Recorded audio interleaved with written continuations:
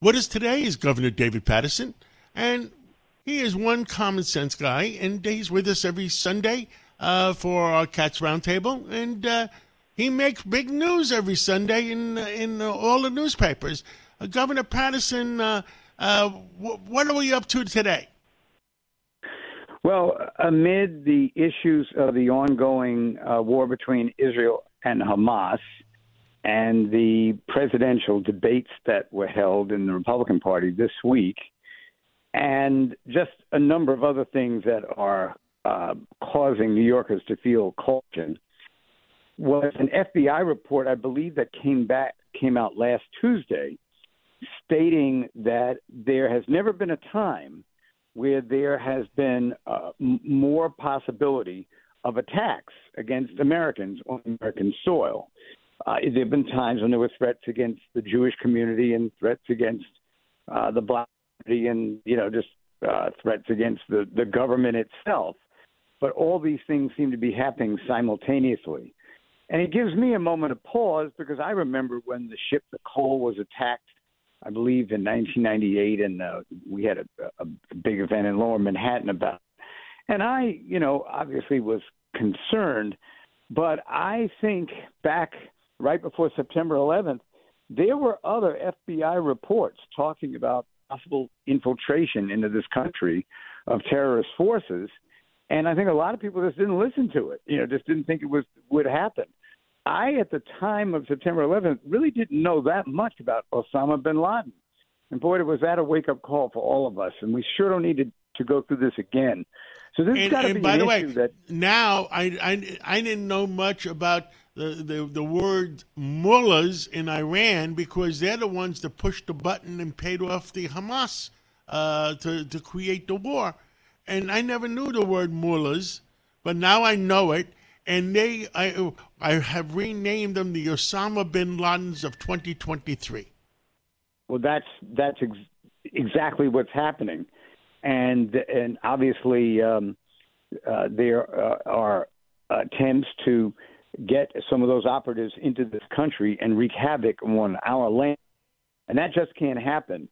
And it's one of those situations where this is one thing we're all going to have to agree on, Republicans and Democrats, in whatever your view is of how the country is run and who should be the president and that type of thing.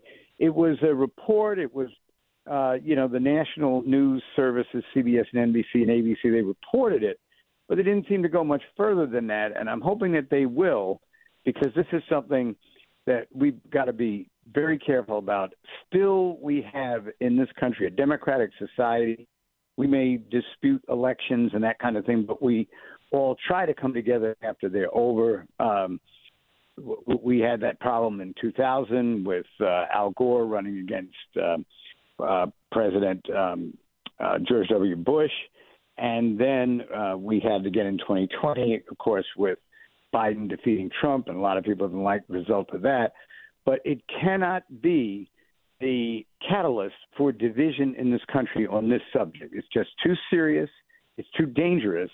And it is obviously an idea that, think about Hamas.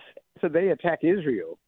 50 countries in the first 2 hours from the UN come out telling Israel to exercise restraint. It would be as if somebody broke into your house and you start shooting back at them, and then some peacekeeping force tells you to come in and use restraint. I don't mean to trivialize the comparison, but what I'm just saying is this is really serious, and it's kind of under the radar. And I just wanted to use a little time this morning, if you didn't mind, John, to elevate it in our discussion as we move forward. Thank you for doing that. The other big subjects in New York during the holiday season, it looks like the MTA is moving forward with congestion pricing, which will create more disaster for our city. And you live in the inner city like I do in Manhattan, and we both live here.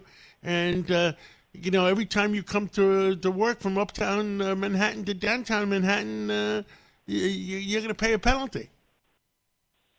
It's kind of interesting because I was very supportive of this plan when it was first brought up in 2008 by Mayor Bloomberg. But even at that time, I remember that the mayor wanted to meet with the assembly members, and they wouldn't meet with him about it.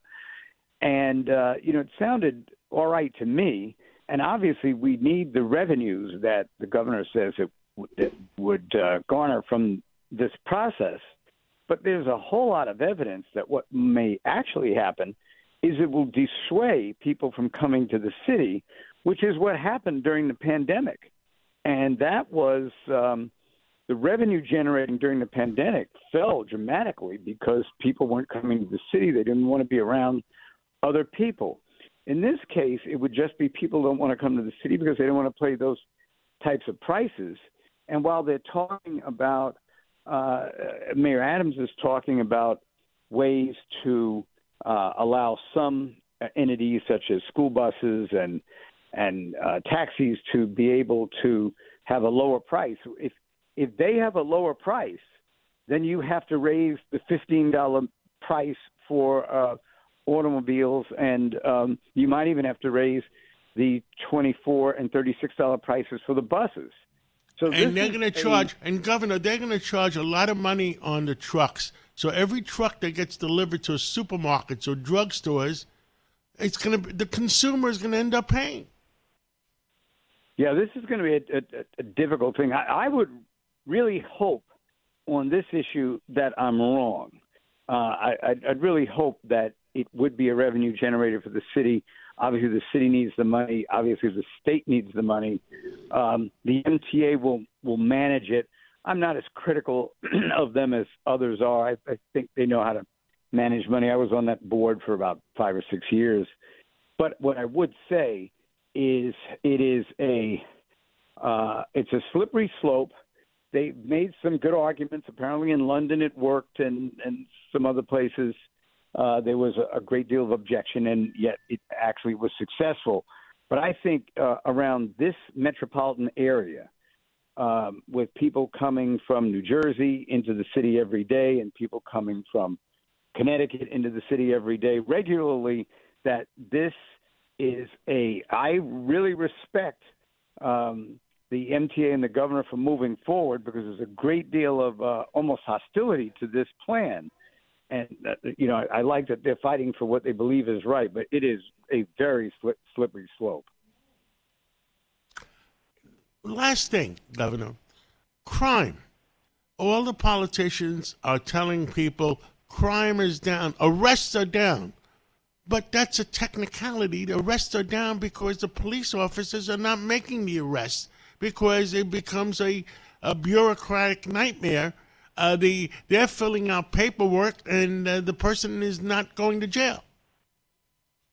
I mean, this situation that we read about in San Francisco and Chicago, where people were going into drugstores and smashing the glass, the casings where the supplies were, and just walking out, and the police stood by and weren't able to do anything because they were being told not to interfere. There's just a general change in what we all once believed was the right thing to do. So, for instance, when I think the best time for Israel to really gone after Hamas was directly after they were attacked. In other words, they should have just emptied the arsenal on Hamas at that time, because the more there was a discussion about it, the more they were dissuaded from doing what they needed to do. And similarly, on the lower frequencies, when you think about crime going on in the city right now, and in Manhattan, there are drugstores that are now closing. You won't even be able to find a place to fill your prescriptions. This is dangerous, and I think the only way to stop it is a strong presence of law enforcement and an immediate reaction if anybody does anything wrong. In other words, you just can't have this situation where the owners of the stores are just throwing up their hands, and you as a store owner yourself at your time knows what can happen if people start thinking you're an easy target.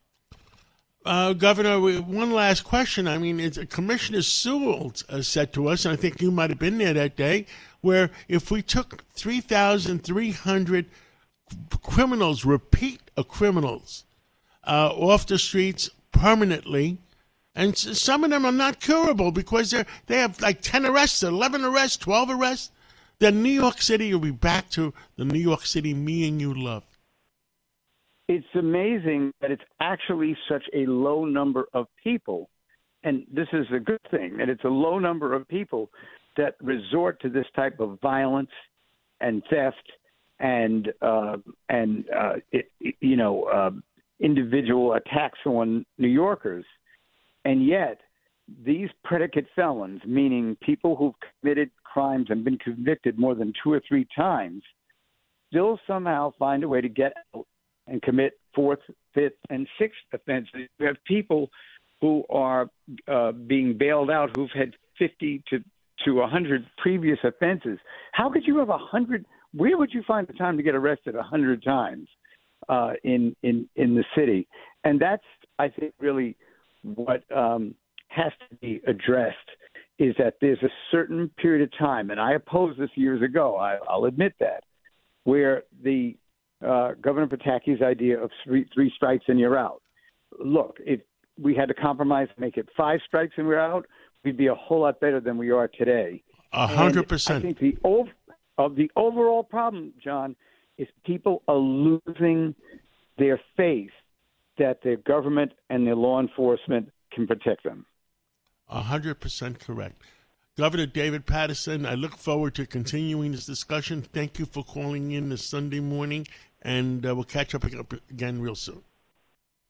Thank you, John. Handling legal matters is stressful. So, let the law offices of Frank Bruno Jr. provide you with the insightful counsel you deserve. The law offices of Frank Bruno Jr. has successfully handled thousands of cases for 25 plus years. They focus on elder law and estate planning, but are equipped to navigate you through all stages of family law and divorce to real estate law and probate. The law offices of Frank Bruno. Call 718-418-5000 or visit them at frankbrunolaw.com. That's frankbrunolaw.com. Frank Bruno. He's your numero uno.